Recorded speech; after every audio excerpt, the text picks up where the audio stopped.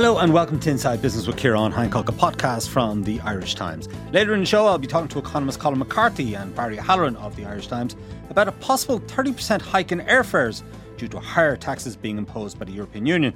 But first, Peter Hamilton joins me for a run-through of some of the major business stories of the week. Peter, you're very welcome. We're going to start with business rates, and they seem to be going up. That's right. Particularly bad if you're in Dublin city centre and if you're under the control of Dublin City Council, because they're going to face commercial rates increase of almost 3% after the 2020 budget was council. Well, so the 2020 budget was passed by the council on Monday, and effectively they had a choice. Dublin City Council Chief Executive Owen Keegan put in front of them a number of options. His option was to increase rates by 1.5%, and then you could also increase things like social housing rent and the cost of parking and tolls. They elected not to increase social housing rent and instead to go after businesses and take double what Mr. Keegan was proposing. So that was, well, almost double. It was 2.7% in the end. So that's... Peter, just explain to us why there's such a big hole in the budget that has to be filled. So the government removed 8.4 million of rates that was due from Irish Water, but it's now being spread to other local authorities. So that has left this hole and that had to be filled. I suppose the suggestions were to increase this by less than that 2.7%, but it was a political block of Fianna Fáil. Well, they were talking about 5% at one stage, so I guess it wasn't as bad as had been suggested earlier. No, but it could have been broad-based increase across a number of tax heads, and instead it wasn't. Instead it was one major head. Now tolls are going to go up as well. Tolls are 36% rise in the Eastlink bridge toll to €1.90 from next April. And to go about 150 metres across, maybe not less even, across the Liffey, you're going to have to pay €1.90. That's right, and if you wish to park on either side of it, your parking charges will be 10% more expensive as well. So look, it's now, and if we're about to expect things like congestion charges, maybe this is in keeping with sustainability and the environment. One doesn't know, but it's. So what has the business community been saying? Well, look, I think it's a significant burden to bear. One independent councillor said that it's going to impoverish some local businesses, and Niall MacDonald from ISME, look, obviously not in favour of it either, and Dublin Chamber were out against it yesterday as well. It is an expensive charge given where Dublin is in the context of other cities. There was a report out this morning which said that rents on Grafton Street are the 13th most expensive in the world and the 7th in Europe. Yeah, it's quite extraordinary. All right, we'll see how that plays out. Now, during the week, a senior former official from the finance ministry in Germany came out and told Derek Scallier, our man in Berlin, that the austerity measures that were imposed on Ireland were a bit too harsh. That's right. This is Professor Christian Kastrup. He was a former aide to German Finance Minister Wolfgang Schäuble at the time of the crash. He said Ireland was hit with unnecessarily harsh austerity measures at Berlin's behest. And we kind of knew that. Well, we knew at the time that Berlin was leading this austerity charge. Harsh, that's for sure. And we knew they were harsh, I suppose. But he said that the dominant view in Berlin at that time was that all countries should share this austerity burden and swallow the austerity pill. And he said that Ireland was hit with German hubris and that the Germans could have been more generous towards Ireland. Because we took our medicine, but maybe Greece and other countries now, they might have a different view in those countries. Yeah. But maybe those countries didn't quite embrace austerity in the same way that our governments did. I thought the other interesting point he made was the fact that this is an ideology, essentially, in Germany. It's a post-war thing, and how they look at debt and inflation, and they just simply can't shake it. This is this black zero thing where they want to balance their budgets and not borrow beyond a certain level. And that has become increasingly more prominent in the country of late. It was only that they couldn't borrow over a certain level of economic output at federal level. Now it's at state level. So that's not going away in Germany.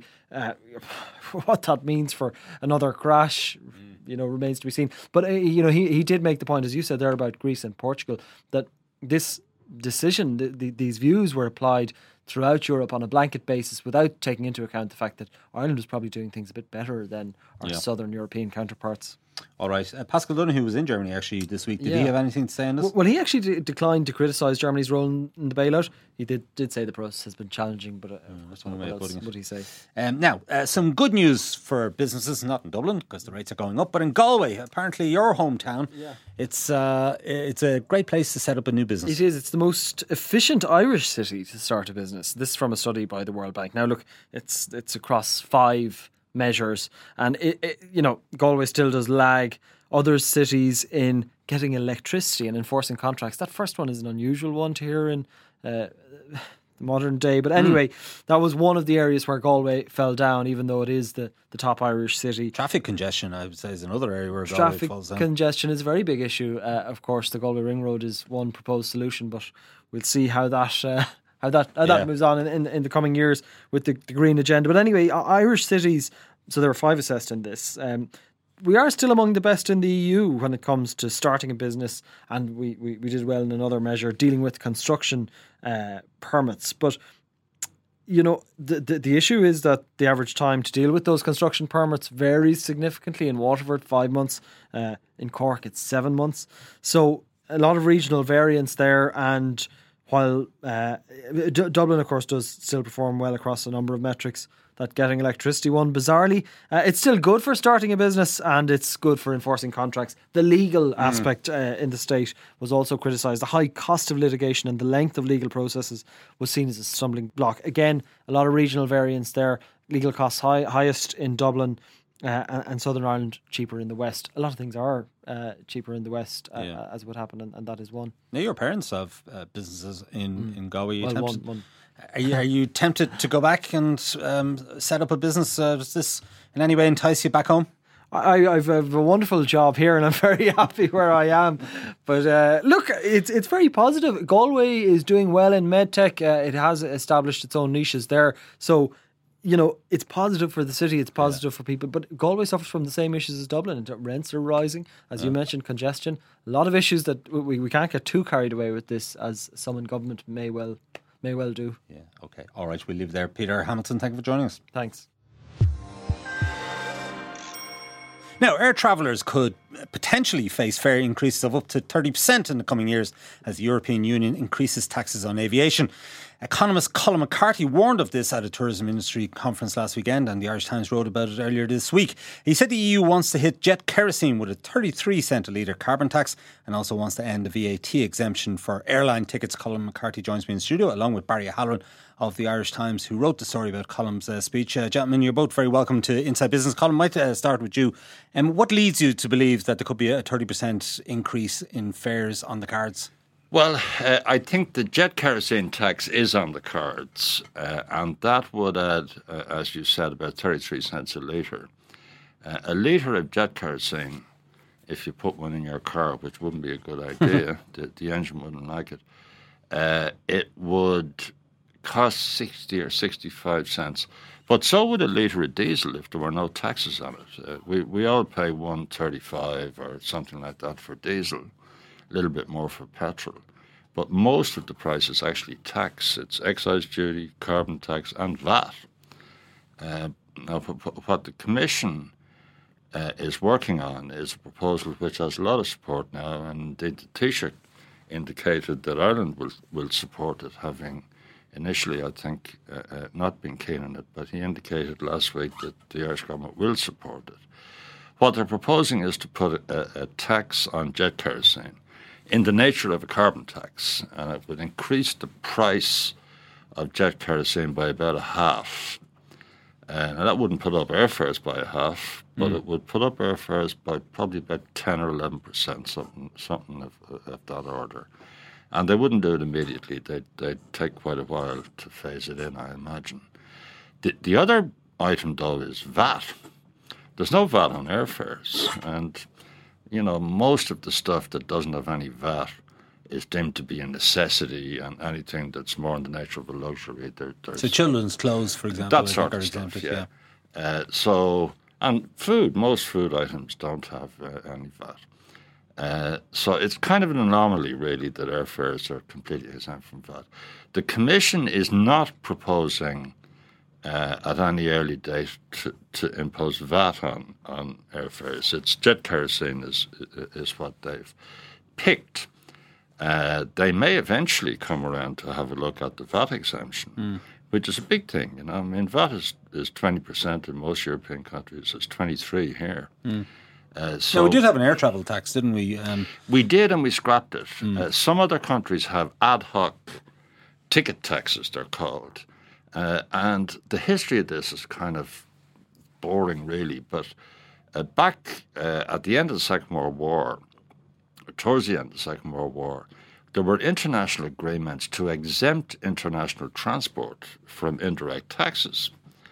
And that applies to maritime transport. There is no excise duty on marine diesel. So if you put diesel in your ship, if you have one, it's cheap, a lot cheaper than putting diesel in your car. And the same applies to jet kerosene in airplanes. And jet kerosene it's similar to diesel in terms of its carbon emissions at low altitude anyway. So I think what's going to happen is that the Commission will probably be able to go ahead now and introduce in stages a tax on jet kerosene. The value-added tax bit, which is actually bigger, I don't think there's the same push on that. If it happens, it'll take longer. Right, okay. Now, if this is to happen, and obviously, presumably, this is driven by climate change concerns, but if this happens, what will the impact be on an island nation like Ireland, where obviously we rely on air travel to come and go? About 80 or 90% of all the passenger travel in and out of Ireland is by air, as you can imagine. Britain's an island too. And well, it does have the Channel Tunnel connecting with France. But the percentage reliance on air in Britain for external travel is also very high. And of course, they're leaving the European Union, so maybe they won't be impacted by this. They can make up their own rules. My guess is that they will agree to follow European rules on environmental stuff, I think. But on the substantive question, if they bring in a jet kerosene tax at the kind of level we're talking about, after a number of years when it's fully implemented, airline tickets would be about 10% higher than they are now, maybe 12, something of that order. That would probably knock some of the growth out of air travel over that period, but I'm not sure it would reduce air travel. And if you're talking about the connectivity of Ireland as an island nation, a windy rock in the North Atlantic, which it is, especially today, if you were to knock the volume of flights back to what they were, say, 2 or 3 years ago, which is the worst you'd be doing, well, the country was connected then, so I think you can make too much of a fuss about connectivity. Give you an example. There are 55 departures per day from Dublin to the London area. That's a city pair, and not an individual airport, but all the airports in London put together. If you knock that back by 10%, there'd be 50 departures a day, and so on and so on. So I don't buy the connectivity argument. And what I imagine is going to happen if the Commission pushes ahead in this direction is that you could end up with a period of very little growth in aviation, maybe none, for quite a while, especially if they go ahead and bring in VAT as well as the jet kerosene tax. But I kind of doubt if you'll see a sudden collapse in air traffic volumes. Yeah. Barry, Aer Lingus and Ryanair, obviously two big airlines within the European sphere. What are they saying about this potential tax? Because this isn't good news for the airlines. Well, no, understandably, airlines don't want to pay any more tax. Ryanair says they already pay they'll pay 630 million in environmental taxes alone this year. And this is despite the fact that they are one of the most efficient and greenest airlines in Europe. IAG, which owns Aer Lingus, that's what Ryanair says. The IAG, which owns Aer Lingus, they recently announced a big initiative. Their chief executive, Willie Walsh, recently announced a big initiative, and we touched on it, I think, the last time I was in here, where they are aiming to be net zero carbon emissions by 2050. Now, that doesn't mean that they're not going to produce CO2 gas and other greenhouse gases. It's going to be offset in some way, but there will be. They will undertake various steps to actually reduce emissions alongside backing things like solar energy and planting trees in South America and what have you, which are designed to offset the amount of carbon they produce.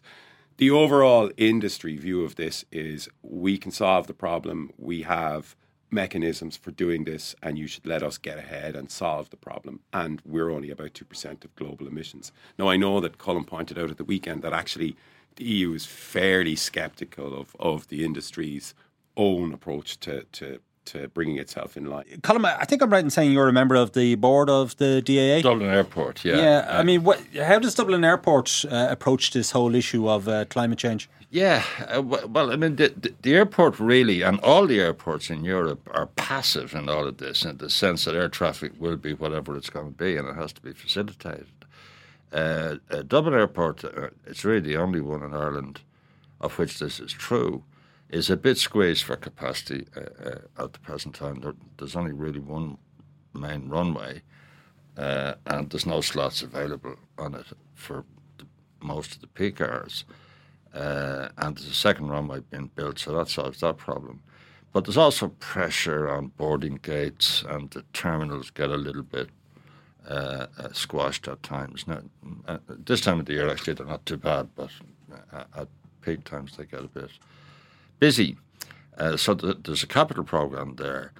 However, any airport in Europe that builds an awful lot of extra capacity, let's say big new terminals and so on, is taking a bit of a punt, because we've been through a period since the end of the downturn when air traffic around Europe has grown pretty quickly. I mean, there'll be 5, 6, 7% growth rates in some markets for several years now.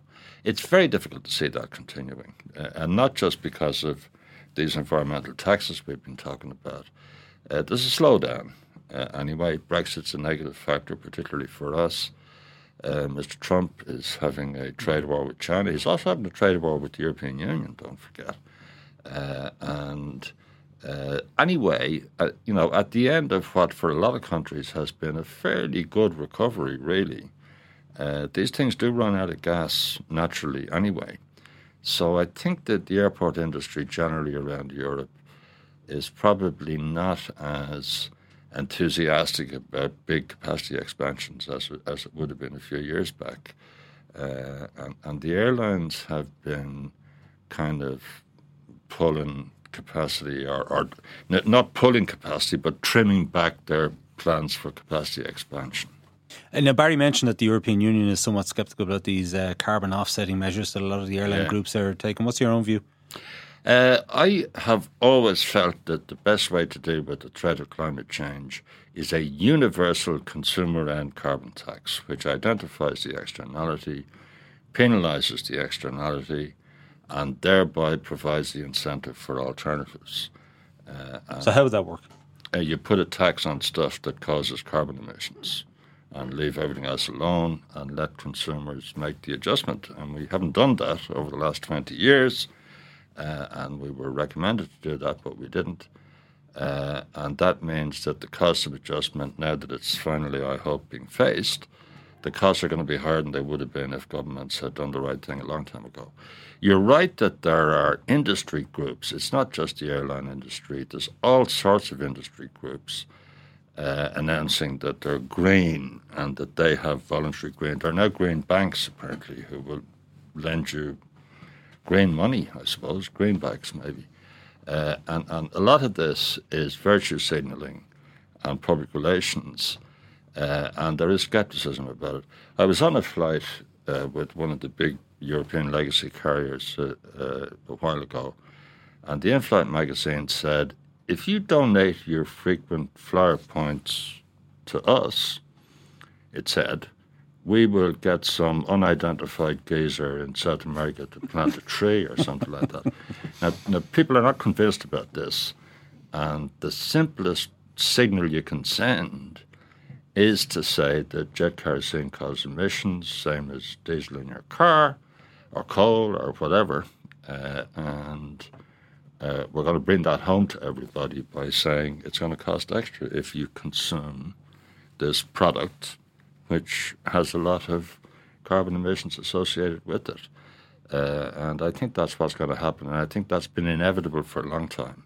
If it had been done 20 years ago, we would not have built unsuitable central heating systems, for example. We would not have built coal-fired power stations. We're about to close 2 turf stations down in the Midlands, and a third, I think, not too far behind, which were built relatively recently. And we shouldn't have built them, and we wouldn't have built them if there had been a carbon tax in place when those decisions were taken. Barry, you've written about this quite extensively, actually. How does Ireland fare against other countries, let's say, in terms of our emissions? In global terms, we're a blip. The last figures I saw from the EPA said that the emissions in 2017 were 67 million tonnes. To put that in context, IAG, the airline group, emits about 30 million tonnes a year. But the problem is that the EPA says, because of some of the issues that Colm has just highlighted, such as coal and turf burning power plants, in proportionate terms, we're actually very poor performers. And the government has actually acknowledged this as well. I mean, the minister with charge of all this, the minister in charge of our climate, Richard Bruton, acknowledged not so long ago that we're falling well short of our targets. In fact, the only industry that's likely, or that's coming close to meeting its targets, oddly enough, is the energy system, which probably bears a disproportionate burden in all of this in this country. But it's just the approach that various governments have taken. I mean, I think Colm is right in that you really need a universal solution to what's a universal problem. Like aviation, we're talking about that. Aviation has become a kind of a whipping boy for something that actually we cause all the time. If you put margarine or some other one of these commercial spreads you buy in the supermarket on your toast this morning, you contributed to climate change and you contributed to habitat and biodiversity destruction. Pretty much everything we do has an impact. Putting the idea of carbon tax and costing that in some way and trying to incentivize people not to make so much of an impact probably makes a lot of sense. And certainly I think it's true that a lot of the things we do that we're doing now, we wouldn't be doing had we come along and done that years ago. But this is still a very complex problem. And even the scientists who understand it far, far better than I do, will still tell you that there are a lot of moving parts. There's a lot of things going on out there that we simply don't know and don't understand. Yeah, Colm, is the government doing enough from a policy point of view to deal with this issue? Yeah, why aren't we putting trees down, for example? Yeah, well, we are a bit. There've been some interesting things recently. The perception that's out there that Ireland has been a serious sinner in all of this, and that we are banging out enormous amounts of emissions, and that we're being very naughty. I think that's not entirely true. Barry mentioned that the emissions from the power generation sector have gone down a lot. We've got lots of windmills now, and we've got rid of some of the old power stations that were high emitters, and we're not using Money Point as much as we used to do. It's going to close in a few years' time, and so on. One of the figures that is quoted constantly is that Irish farming produces 32 or 3% of global emissions. Belching cows, essentially. Yeah. Rude, bad-mannered cattle. However, we don't eat much of the butter and yogurt and it's exported. Cheese and stuff. It's exported. So if you blame the dairy farmers of Munster for all of this, then you should certainly blame the sheikhs in Saudi Arabia for the petrol that you use in your car, since they produced it. They're not consuming it, but they produced it. But we don't measure emissions that way. We measure some of them on a consumption basis and some of them on a production basis. And the output of emissions embodied in oil in Saudi Arabia is controlled here because you pay extra for the juice you put in your car. And the logic, and economists have been pointing this out forever, but nobody listens to them. The logic is that you should tax stuff at the consumer end and say, look, consumers, if you're going to consume this stuff, it's going to cost you. it creates carbon emissions somewhere, perhaps in a foreign country. It doesn't matter where. The world only has one atmosphere. Some of the discussion here in Ireland, it only makes sense if Ireland was a planet and had its own atmosphere. You get people saying the weather here is terrible and we're going to get flooded out. The Irish government better do something to cut emissions. Yeah, well, good luck with that. The emissions here in a year are exceeded by the emissions in a few days in China or in the United States. So it's a universal problem, as Barry said. The Taoiseach, I thought, made a very interesting speech a few weeks ago, and it wasn't commented on too much, where he pointed out that 90% of Irish agricultural output is exported. And he pointed out that this business of attributing the associated emissions to Ireland and blaming the lads down the Golden Veil is a pretty incomplete way of looking at it. And his most recent announcement to the effect that Ireland is now going to support the tax on jet kerosene, having earlier indicated that it might not, I think that suggests to me that the government has begun to join the dots and understand that there will be big changes in European climate policy, and that here in Ireland we need to come up with a coherent position on all of that. And it looks to me as if policy is beginning to point in a better direction, namely put in the taxes at the consumer end worldwide, insofar as you can, and that would avoid the errors of the last couple of decades when loads of investments have been made in stranded assets. Well, have you here, Colm. Let's talk about Brexit. There's a UK general election underway, and we'll have a result on December 13th. Boris wants to get Brexit done. That's his key slogan in this election. What do you think? What do you think of the deal that's been struck, first of all? And is it a good one for Ireland in the long term? Well, first of all, he's not going to get Brexit done. He has done a deal on the withdrawal agreement. The withdrawal agreement is about three things. How much do you owe? You've got to settle your bar bill before you resign from the tennis club. Second, what are the rights of Brits that live in Europe and Europeans that live in Britain? And third, how do we avoid problems at the Irish border and protect the Good Friday Agreement and all that? Those three things are dealt with in the withdrawal agreement, but nothing else is. So next March, the British and the Commission, assuming Boris wins the election and Britain becomes an ex-member third country at the end of January, that's what he said he's going to do, then next March they will sit around and say, right, let's do a free trade agreement between the United Kingdom and the European Union. And he has said, I was stunned at this, but he did, that the standstill transition period in which nothing changes will end at the end of 2020. There was a possibility that could be extended for a year or even two if the negotiations were going slowly. And I think the negotiations, if they're about a really comprehensive trade agreement between Britain and the European Union, they will go slowly because it's very complicated. So the only agreement that they can get together next year in time to end transition at the end of next year will be a very bare bones kind of deal, which just says no tariffs and no quotas, but out of the single market, out of the customs union, and a huge sudden increase in all sorts of non-tariff barriers.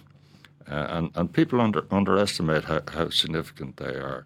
So I think what Boris is shooting for is a very hard Brexit, nearly as hard as the no deal that we were all so nervous about a few months ago.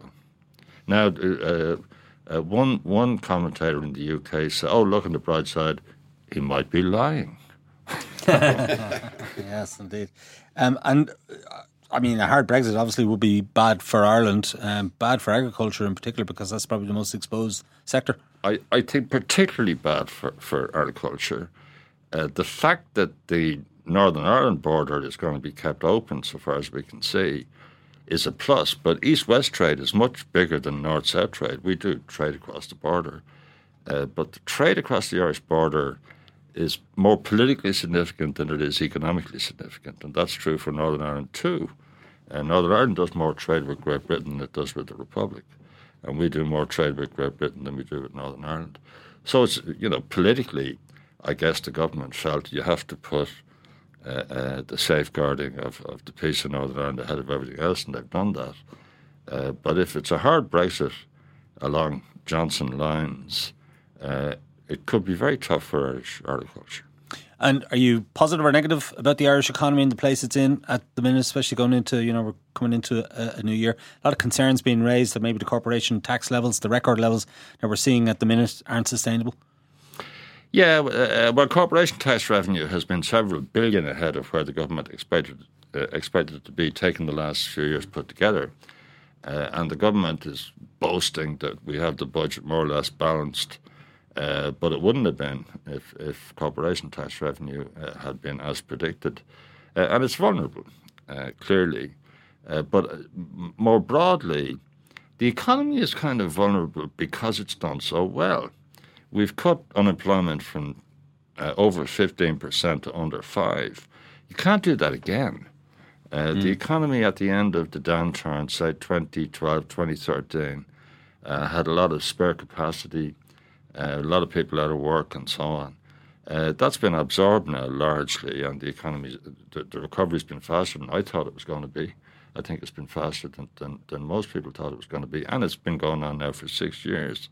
So that kind of thing does run out of puff anyway, regardless of the external environment.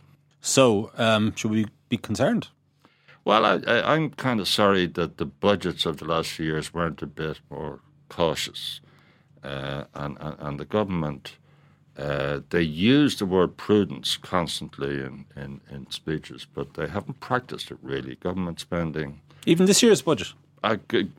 This one may be a little bit more cautious than its predecessors, but there have been big increases in public spending, including unbudgeted increases, as the Fiscal Council keeps pointing out, and there have been reductions in taxes. And the trouble in an economy like this, the corollary of saying we will borrow and support the economy in the bad times is that you've got to do the reverse in the good times. Well, that's maybe where the rainy day fund might come in. That's accounting trickology, really. The bottom line is that from about 2015, 14 even, onwards, we really should have begun to shoot for small budget surpluses, and we didn't. And of course, we have an election next year, most likely. So there's every chance that there will be a lot of lavish promises made to voters in the run-up to that. A bit like we've had in the UK, free broadband for everybody if you vote Labour. Yeah, but one should never be indulgent of that kind of thing. That's what I call the boys will be boys approach to political journalism. The logic is that if you want to be in a position to run stabilisation policy in the bad times, you have to get the public finances under control in the good times. And I think we haven't really done that the last few years. Yeah, okay. All right. We'll leave there. Colin McCarthy and Barry Halloran, thank you for joining us. Okay, that's it for this week from Inside Business. My thanks to Peter Hamilton, Colin McCarthy and Barry Halloran. Suzanne Brennan produced the show with JJ Vernon as sound engineer. Remember, you can get the latest business news straight into your inbox by signing up to our Business Today email at irishtimes.com. And you can also follow the Irish Times business feed on Twitter and Facebook each day. I'm Ciarán Hancock. Until next time, take care.